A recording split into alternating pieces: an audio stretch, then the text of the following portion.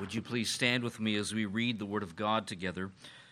And please open your Bibles with me to 1 Peter chapter 3. 1 Peter chapter 3, I will read verses 1 through 7. Again, 1 Peter chapter 3, beginning in verse 1. The Apostle Peter writes, "In the same way, you wives, be submissive to your own husbands, so that even if any of them are disobedient to the word, they may be won without a word by the behavior of their wives, as they observe your chaste and respectful behavior. Your adornment must not be merely external, braiding the hair and wearing gold jewelry or putting on dresses, but let it be the hidden person of the heart, with the imperishable quality of a gentle and quiet spirit, which is precious in the sight of God. For in this way, in former times, the holy women also, who hoped in God, used to adorn themselves, being submissive to their own husbands, just as Sarah obeyed Abraham, calling him Lord. And you have become her children, if you do what is right without being frightened by any fear. You husbands, in the same way, live with your wives in an understanding way, as with someone weaker, since she is a woman, and show her honor as a fellow heir of the grace of life, so that your prayers will not be hindered." This is the word of God. Would you pray with me?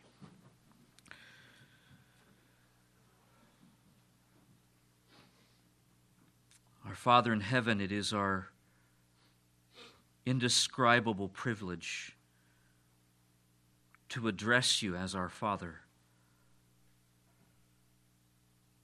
We thank you that you accept us by your grace, because of the work of Christ in our behalf. We thank you that now, as always, you are seated upon your throne in heaven, and that you rule and reign over all things, and that you do all that you do for your own glory and for the good of your people. Father, what is more, we thank you that now, as always, we are in your hands, and that your hands are sovereign and wise and good. You are the one who is orchestrating every detail in our lives. You are the one who ordains every step that we take, and you do it all in wisdom and in love. We thank you that as we live in this life, that we have a hope that extends beyond the grave. We thank you as we gather on this Lord's Day, that we meet on this first day of the week to celebrate that Jesus is alive, that he is risen, that he has conquered our sins, that he has defeated the devil and the grave. We thank you that we are in Christ, that we are no longer in our sins, and that we are no longer under your wrath, but in your grace. And Father, it is now the deepest desire, the deepest longing of our hearts to please you, to worship you, to honor you. I pray that as we give and as we sing, and as we open your word here shortly, that we will do all of these things, O God, in a way that is reverent and worshipful. I pray, O God, that you would meet with us, that you would open our hearts to you, that you would deliver us from going through the motions merely on the outside. May our hearts not be far from you, but may our hearts be near to you. And may you please draw near to us in your love and in your kindness. Thank you that you are a shepherd to us, and that in you we have no need to fear, to be afraid. We have every reason to trust. Father, we commend ourselves to you. We commend all of your people who gather all around the world to you. And we pray especially for those who are suffering persecution, that you will give them the grace to suffer well and not to deny your name. Father, we pray all of this in the name of Christ, our Lord. Amen. Please open your Bibles with me once again to Colossians chapter 3. We are looking this morning at verse 19. The title of our message is The New Humanity at Home, Part 4. And as we begin our time in the Word of God, I want to read verses 18 and 19 in your hearing. The Apostle Paul writes, "Wives, be subject to your husbands, as is fitting in the Lord. Husbands, love your wives, and do not be embittered against them." This is the holy and sacred Word of God. There are numerous words that can be used to rightly describe the life and ministry of Jesus Christ, one of which is the word revolutionary. According to one dictionary, the word revolutionary means bringing about a major or fundamental change. Using that definition, the ministry of Jesus was revolutionary on many levels, but it was especially revolutionary with regard to women. In a male chauvinistic culture where women were viewed as second-class citizens, Jesus' treatment of women was nothing less than revolutionary. It was completely countercultural to both the Gentile world and the Jewish world of the first century. And to demonstrate this, I would like to give you 10 examples of how Jesus elevated women in his life and ministry, and you can find these on your sermon notes. Number 1, Jesus affirmed women's equality with men. According to Jesus, both men and women are made equally in the image of God. Therefore, women are not second-class human beings, but fellow image bearers of God, along with men. Number 2, Jesus protected the rights and well-being of women. In a culture that permitted husbands to divorce their wives for any reason at all, Jesus protected women from being treated like property by restricting the cause of adultery, or of divorce rather, to adultery. Number 3, Jesus conferred dignity upon women by often speaking to them in public. In a culture where it was not the norm for a man to speak with a woman, especially in public, the fact that Jesus often spoke to women, even in public, was, to say the least, unusual and surprising.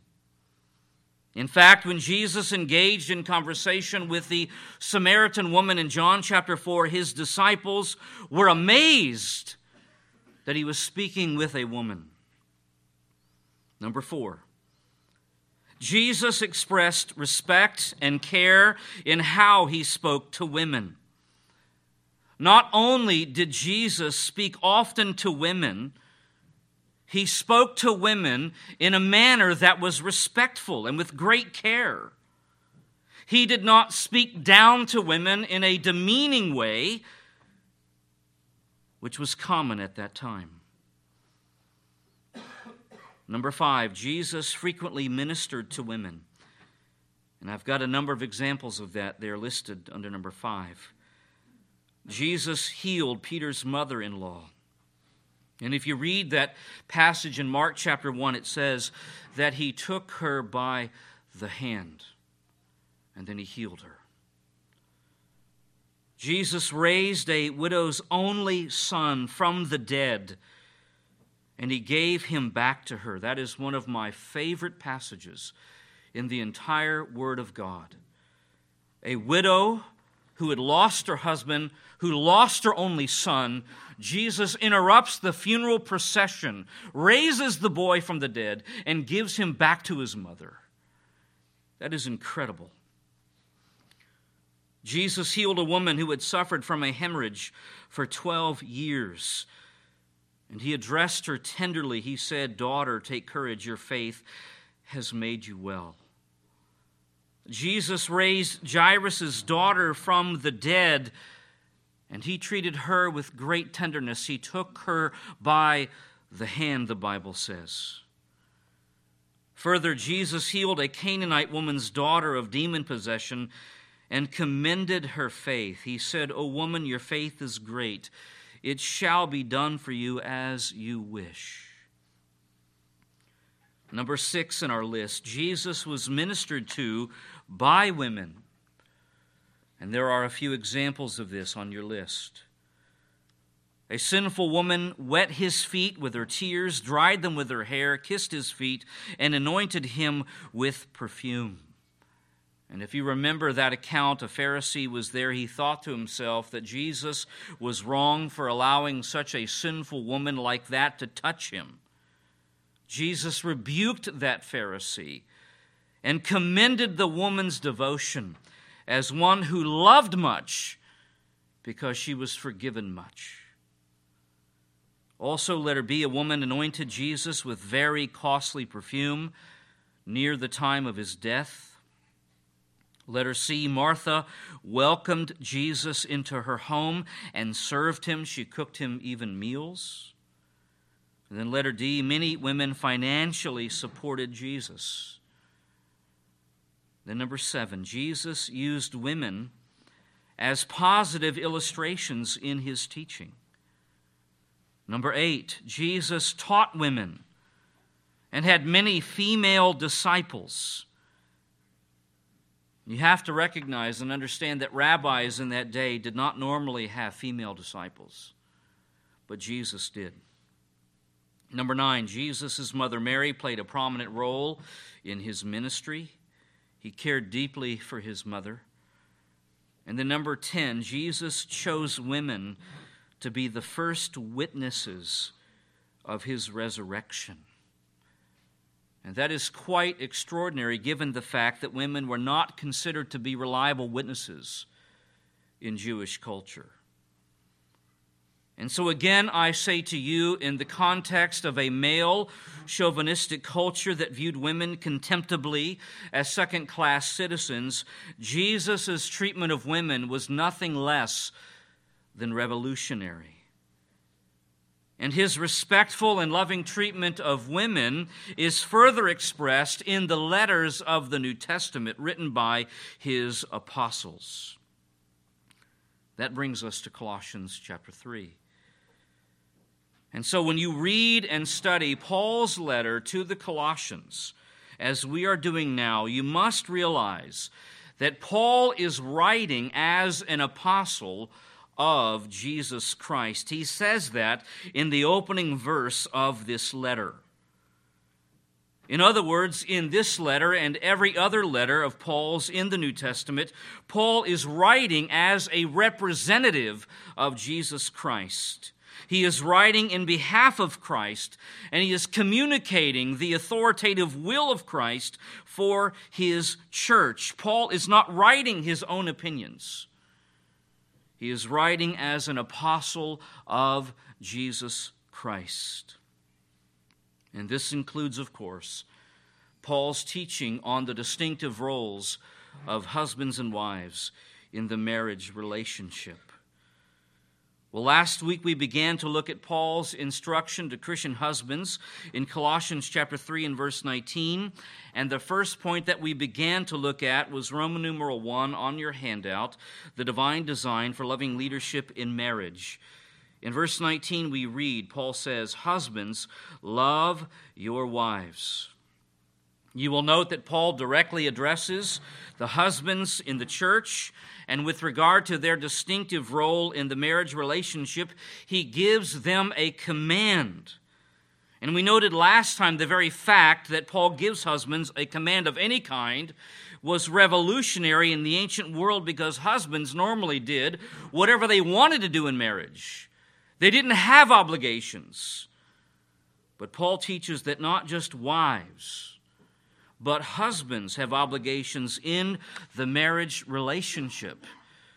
And so Christian marriage is not a one-sided relationship by any means. We further noted that given the fact that Paul commands wives to submit to their husbands, we might expect Paul to command husbands to lead their wives. But that is not what he does. Paul's great burden is not that husbands will lead their wives, but how they will lead their wives. And so Paul commands husbands to love their wives, which was absolutely revolutionary in the ancient world. And so what does it mean for a husband to love his wife? We said it means that he is to seek her highest good. He is devoted to the highest good of his wife. From there we turn to Ephesians 5, and let's do that once again today. We turned to Ephesians 5 last week. We will do so again today, where Paul gives the fullest and most comprehensive teaching in the New Testament on Christian marriage.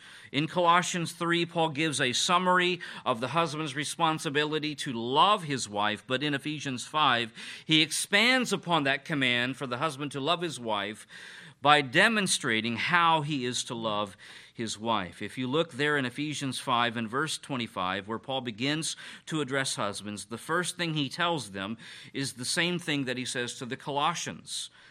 Husbands, love your wives. But then in the rest of the passage, in verses 25b on down to the end of the chapter, Paul shows how a husband is to love his wife. And the pattern that husbands are to follow is Christ's love for the church. And so what are the characteristics of a husband's love for his wife? At the top of the list, Paul says that a husband is to love his wife with sacrificial love in verse 25. As Christ sacrificed himself for the highest good of the church, so too are husbands to sacrifice themselves for the highest good of their wives. And so husbands, it is your privilege, it is your obligation to sacrifice yourself for the needs of your wife. Secondly, a husband is to love his wife with special love, and we see this in a number of places here in Ephesians 5 and verse 25, verse 26, verse 27, verse 29. We see in these verses that Christ has a special, exclusive, particular love for his church as his bride. And in the same way, husbands are to love their wives with a special, particular, exclusive kind of love. Husbands, you are to love your wives like no other. She is the only woman for you. She and she alone is to be the object, the special object of your love. Thirdly, we saw a husband is to love his wife with sovereign love there in verse 25, where Christ lays down his life for the church. And we ask, why does Christ love the church in this way with such sacrificial and special love? Why? Not because we were beautiful, we were marred by sin. Not because we were deserving, we were rebels by nature.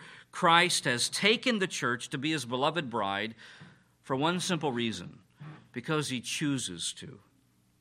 He loves us then with a sovereign love. And so, husbands, you are to love your wives unconditionally. Even when you see your wife as unattractive or undeserving of your love. You are to love her not based upon her merit or her performance, but you are to love her, you are to choose to love her as Christ chooses to love you, with sovereign love. Well, that brings us now to where we left off and where we pick up today. To a fourth characteristic of a husband's love. He is to love his wife with sanctifying love in verses 26 and 27. From a grammatical point of view, these two verses state the goal of Christ's love for the church. This is indicated by three purpose statements, all of which are expressed by the words so that or that. Look at the text carefully. Look at verse 26. So that he might sanctify her. That is a purpose statement, stating his goal. Verse 27, that he might present to himself the church in all her glory. Also in verse 27, that she would be holy and blameless. So look at the words so that, and that. So with what kind of love does Christ love his bride? With a sanctifying love. The goal of Christ's love for his bride is to make her holy. Jesus died on the cross for our sins in order to transform us into a holy bride, into a beautiful bride in his sight. In verse 25, Jesus gave himself up in death for the church, but why? For what purpose? Verse 26, so that he might sanctify her. He died for the church, that we would be a people set apart for himself. And the way Christ has set us apart as his very own bride is by washing us of our sin. Verse 26, having cleansed her by the washing of water with the word. That is the word of the gospel. This is very interesting language because it was the Jewish custom for the bride to be washed before marriage. She would have a prenuptial bath. When God took Israel as his bride in Ezekiel chapter 16, he washed her. He washed her. And Christ did the same thing for his church. Christ died for his bride to make her his own by washing us of our sins. Paul continues in verse 27, that he might present to himself the church in all her glory. This further explains why Christ died for his bride. He died to wash away our sins in order that he might present to himself the church in all of her glory. Paul is now talking about that time when the bride is presented to the bridegroom in the marriage ceremony. And normally it was someone other than the bridegroom who presented the bride. But here Paul goes out of his way to emphasize that in this marriage between Christ and his bride, it is Christ and Christ alone who presents his bride to himself. It is Christ who prepares his bride for marriage by washing her. It is Christ who presents his bride, and he presents her to himself. It is Christ who does everything to make this marriage relationship happen. It is entirely the work of Christ, not the work of anyone else. And notice that Christ presents the church to himself in all her glory. This is the image of the great wedding ceremony, at which time the bride is gloriously and radiantly beautiful. Just think of a wedding ceremony. When the bride enters into the room in her wedding gown and everybody stands and looks at her beauty. And that is the picture here of the bride walking into the room in all of her radiant glory, all of her beauty. Paul further describes the beauty of the church in the next phrase, having no spot or wrinkle or any such thing. Christ died for his bride in order to make us a gloriously beautiful bride without any defect. This is a picture of our spiritual perfection. And therefore, it can't be a picture of who we are now. When you think about the church today, when you think about us today, we have many spots. We have many wrinkles, many flaws, many defects, many blemishes to our beauty. But Paul is speaking here of a glory that is a future glory, when the church's beauty will be perfected by the power of Christ on that great day in the future. And so one day the church will have no more spots, no more wrinkles, no more blemishes or any such thing. We will be perfect in our experience. We will be blameless in our experience. And this is the goal for which Christ died. Christ died to take a very sinful bride, a very ugly bride, and to transform her, to transform us into a perfectly beautiful and glorious bride in holiness. And so with that said, I now address husbands. Husbands, as Christ loves his bride with a sanctifying love, so too are you to love your wives with a sanctifying love. Christ is a sanctifying husband, and so should you be a sanctifying husband. Part of what it means for a husband to be the head of his wife, the leader in his family, is that he is to be her spiritual leader. He is to seek her spiritual sanctification and growth. And so, husbands, have you embraced your responsibility to be the spiritual leader of your wife? Have you embraced your responsibility to seek after your wife's spiritual growth and sanctification? Do you take that responsibility seriously?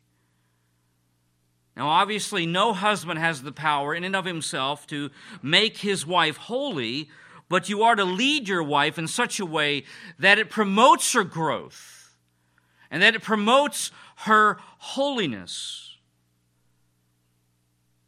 So are you a sanctifying husband? Would your wife be able to say that about you? Would she be able to say, my husband is a sanctifying husband? Do you love your wife in such a way that you seek her highest spiritual good? Here's a very convicting question. Is your wife more godly because of you? Is she more godly because of you? Do you shepherd your wife?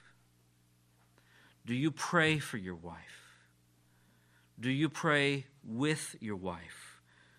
Do you lead your wife in the Word? Do you talk with your wife about God? Do you talk with your wife about her soul and about her walk with God? Do you move beyond the superficial, trivial, mundane, routine things of life and talk about the most important things in life, namely her relationship to God? Do you ever ask your wife how she is doing spiritually? Does that ever come up in your conversations? Do you help your wife to overcome her sins? When you see sinful patterns and attitudes in her life, how do you respond? Do you ignore them? Or do you express sinful anger toward her because of them? Or do you graciously seek to help your wife overcome her sins? Are you a sanctifying husband? Do you give your wife a godly example to follow? Well, husbands, I don't know about you, but I am thoroughly convicted. Thoroughly convicted. Well, that brings us to a fifth characteristic of a husband's love that we will look at this morning. He is to love his wife with sensitive love in verses 28 to 30. As we move to this part of the text, I want you to notice Paul's emphasis on what may at first seem to be a very strange subject: self-love. In verse 28, so husbands ought also to love their own wives as their own bodies. Also in verse 28, he who loves his own wife loves himself. Verse 29, for no one ever hated his own flesh, but nourishes and cherishes it. So in these two verses, Paul speaks about husbands loving themselves by loving their own bodies. And living in the 21st century, we might easily misunderstand what Paul is saying. This has nothing to do with the modern notion of self-esteem. It has nothing to do with the modern notion of body image. Paul is not talking about loving your body in the sense of being preoccupied with your appearance, as people in our culture are consumed with. That is the last thing on Paul's mind as he writes this passage. But rather, he is talking about the natural care that everyone gives to their own bodies. All of us do this. We all provide for the needs of our own bodies. So let me ask you this question: do you love your own body? Of course you do. I didn't ask, do you like your body image? But do you love your own body? Of course you do. And to prove that, let me offer some questions. Whose stomach do you feed? Every single day, maybe too many times in a day? Your own stomach. Whose body do you bathe, hopefully every single day? Your own body. Whose teeth do you brush, hopefully a few times a day? Your own teeth. Whose hair do you have cut and comb and maybe even color? Your own. Whose body do you clothe several times a day? Your own. Whose body do you put in bed when it gets tired? Your own body. And whose body do you give medicine to or take to the doctor when you are sick? Your own body. You love your body. I love my body. We all care for the needs of our bodies. Now, with that in mind, follow what I say very carefully here. In Paul's instruction to husbands to love their wives, here in Ephesians chapter 5, he uses two different pictures, both of which have to do with Christ. The first picture is the love of Christ for his bride that was displayed on the cross in verses 25 to 27. This is where we see his sacrificial love, his special love, his sovereign love, and his sanctifying love for his bride. That is the first picture. And then in the second picture, we have the love of Christ for his bride that is displayed, listen carefully, in his union with his bride. And that is in verses 28 to 33. And what you will notice is that while Paul begins in verse 28 by talking about how a husband is to love his wife, it is based upon how Christ loves his bride. And one of the ways Christ demonstrates his love for his bride is in his union together with her, with us.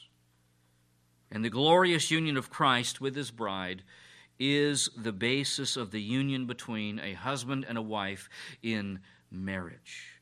So again, the two pictures are, number one, the death of Christ for his bride, and number two, the union of Christ with his bride. And both of these spiritual realities display the love of Christ for his bride that provides the pattern for husbands to follow. So with this in mind, let's now look at verse 28. So husbands ought also to love their own wives as their own bodies. Notice the word ought.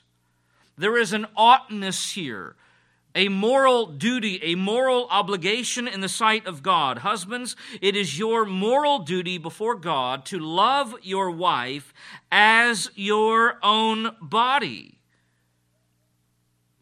You have an innate, God-given desire to love, provide for, and protect your own body, as we've already demonstrated. You do this every day of your life. You are very sensitive to care for the needs of your own body. You are to love your wife the same way. But to be even more specific and more precise, Paul is not saying that husbands are to love their own wives just as they love their own bodies. Notice the language carefully. Rather, what he is saying is that husbands are to love their own wives as their own bodies. Do you see the difference? There is a world of difference. What happens when a man and woman get married? There's a lot of ways you can answer that question, but something profound happens that is much, much bigger than a mere legal transaction. When a man and a woman get married, something happens that is way beyond simply satisfying the legal requirements of the state for marriage. When a man and a woman get married, listen, they become one. They become one. One body, one flesh. Glance down to verse 31. Paul is quoting Genesis chapter 2, rather. He says, "For this reason, a man shall leave his father and mother and shall be joined to his wife, and the two shall become one flesh." In Matthew 19, Jesus quotes the very same verse from Genesis chapter 2, and he comments saying this, "So they are no longer two, but one flesh." They are no longer two, but one flesh. And so 1 plus 1 in marriage equals 1. 1 plus 1 in marriage equals 1. In my own relationship with my wife, I don't know where my life ends and hers begins, because we are one flesh. We are so intertwined one with the other. We are in union together. And so a husband is to love his wife as his own body because she is now part of him. She is now part of him. They are one flesh. And so husbands, do you understand that your wife is now part of you? You are not merely a couple. You are not merely partners. You are one flesh. Your wife then is not your nanny. She is not your cook. She is not your sex partner. She is part of you. You are one flesh with her. You have a wonderful union with your wife that has profound implications for how you are to love her as a Christian husband. That is what Paul means in the next phrase, "He who loves his own wife loves himself." As you love your wife, you love yourself. How? Because she's part of you. You're one. On your notes, there is a quote from Skevington Wood, who speaks of our union in marriage. It's so good. He says this, "So intimate is the relationship between man and wife that they are fused into a single entity. For a man to love his wife is to love himself. She is not to be treated as a piece of property, as was the custom in Paul's day. She is to be regarded as an extension of a man's own personality, and so part of himself." Again, there is this wonderful, mystical union that is shared between a Christian husband and a Christian wife. Paul further explains this in verse 29, "For no one ever hated his own flesh, but nourishes and cherishes it, Paul is saying that it is unnatural to hate your own body. It is unnatural not to care for the needs of your own body. When you become hungry, you seek food. When you become thirsty, you seek drink. When you are tired, you seek rest. When you are cold, you seek warmth. When you are attacked, you seek protection. These things are natural to us. No one ever hated his own flesh, but nourishes and cherishes it.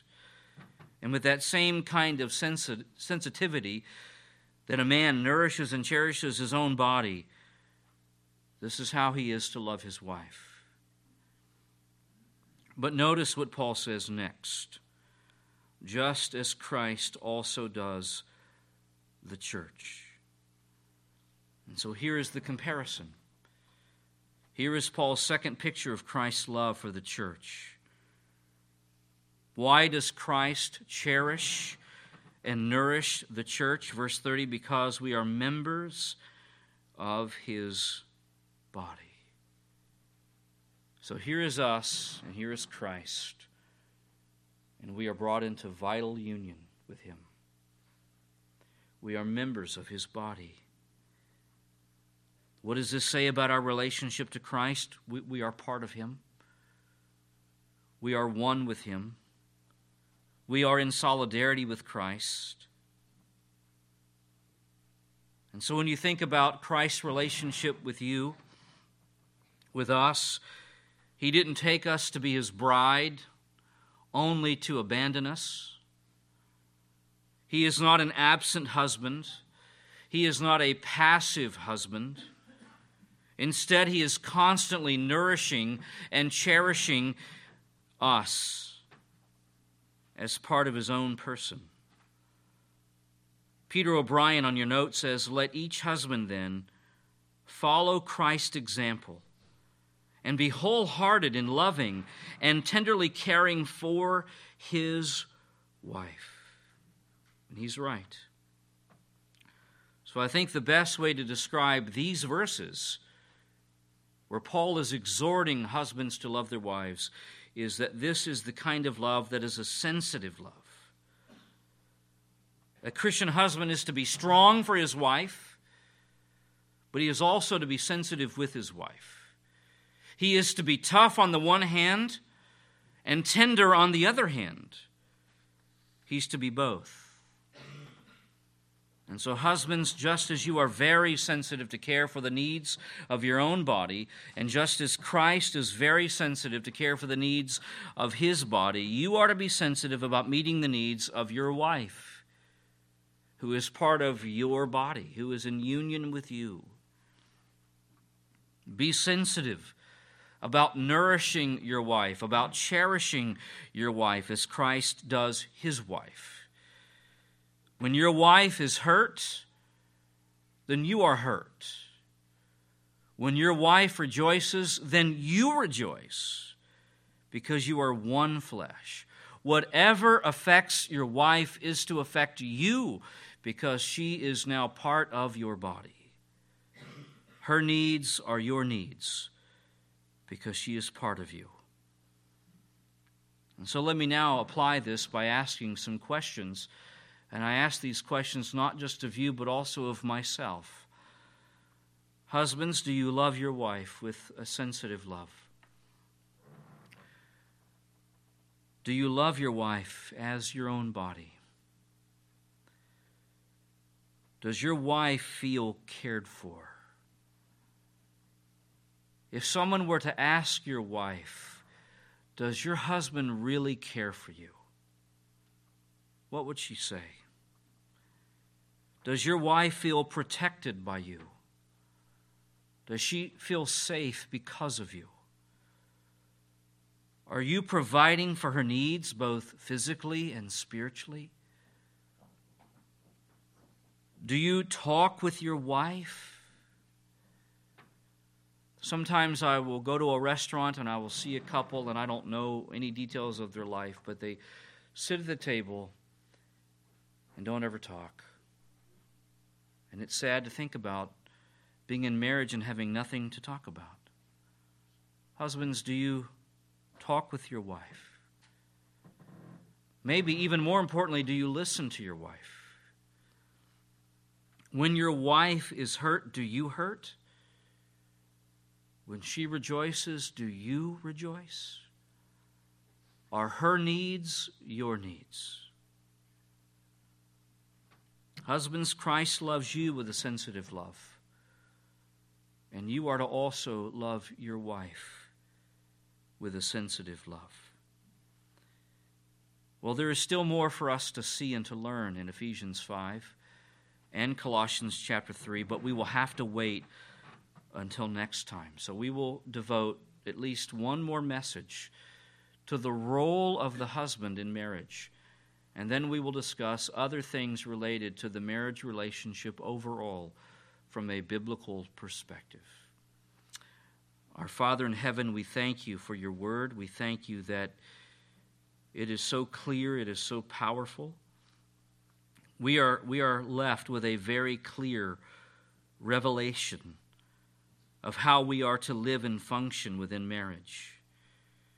We thank you that according to your infinite wisdom, you created the institution of marriage and family, and that you have designed it in such a way where the husband and the wife have complementary roles that when lived out are beautiful and God-honoring. We thank you for the instruction that we have seen this morning given to husbands. And Father, I pray that every husband that is part of this church will take these things very seriously and will seek to live out these truths in their own home. Father, I pray that you will bring help and grace and conviction where that may be necessary. And as we think about these things related to marriage, we are especially grateful that the basis of these things is the relationship that Christ has with the church. And so, Father, we thank you that Christ gave himself for us, that he might take a very sinful bride and make her into a beautiful and glorious bride. And we thank you that Christ has taken us and brought us into union with himself, so that we are now part of his body. We are one with Christ. We thank you for these glorious truths, and I pray that you will cause them to create tremendous joy and strength in our own hearts. And may they be the pattern that we as husbands seek to follow in how we treat our own wives. Father, we thank you for all of these things, and we give ourselves to you once again in the name of your Son. Amen.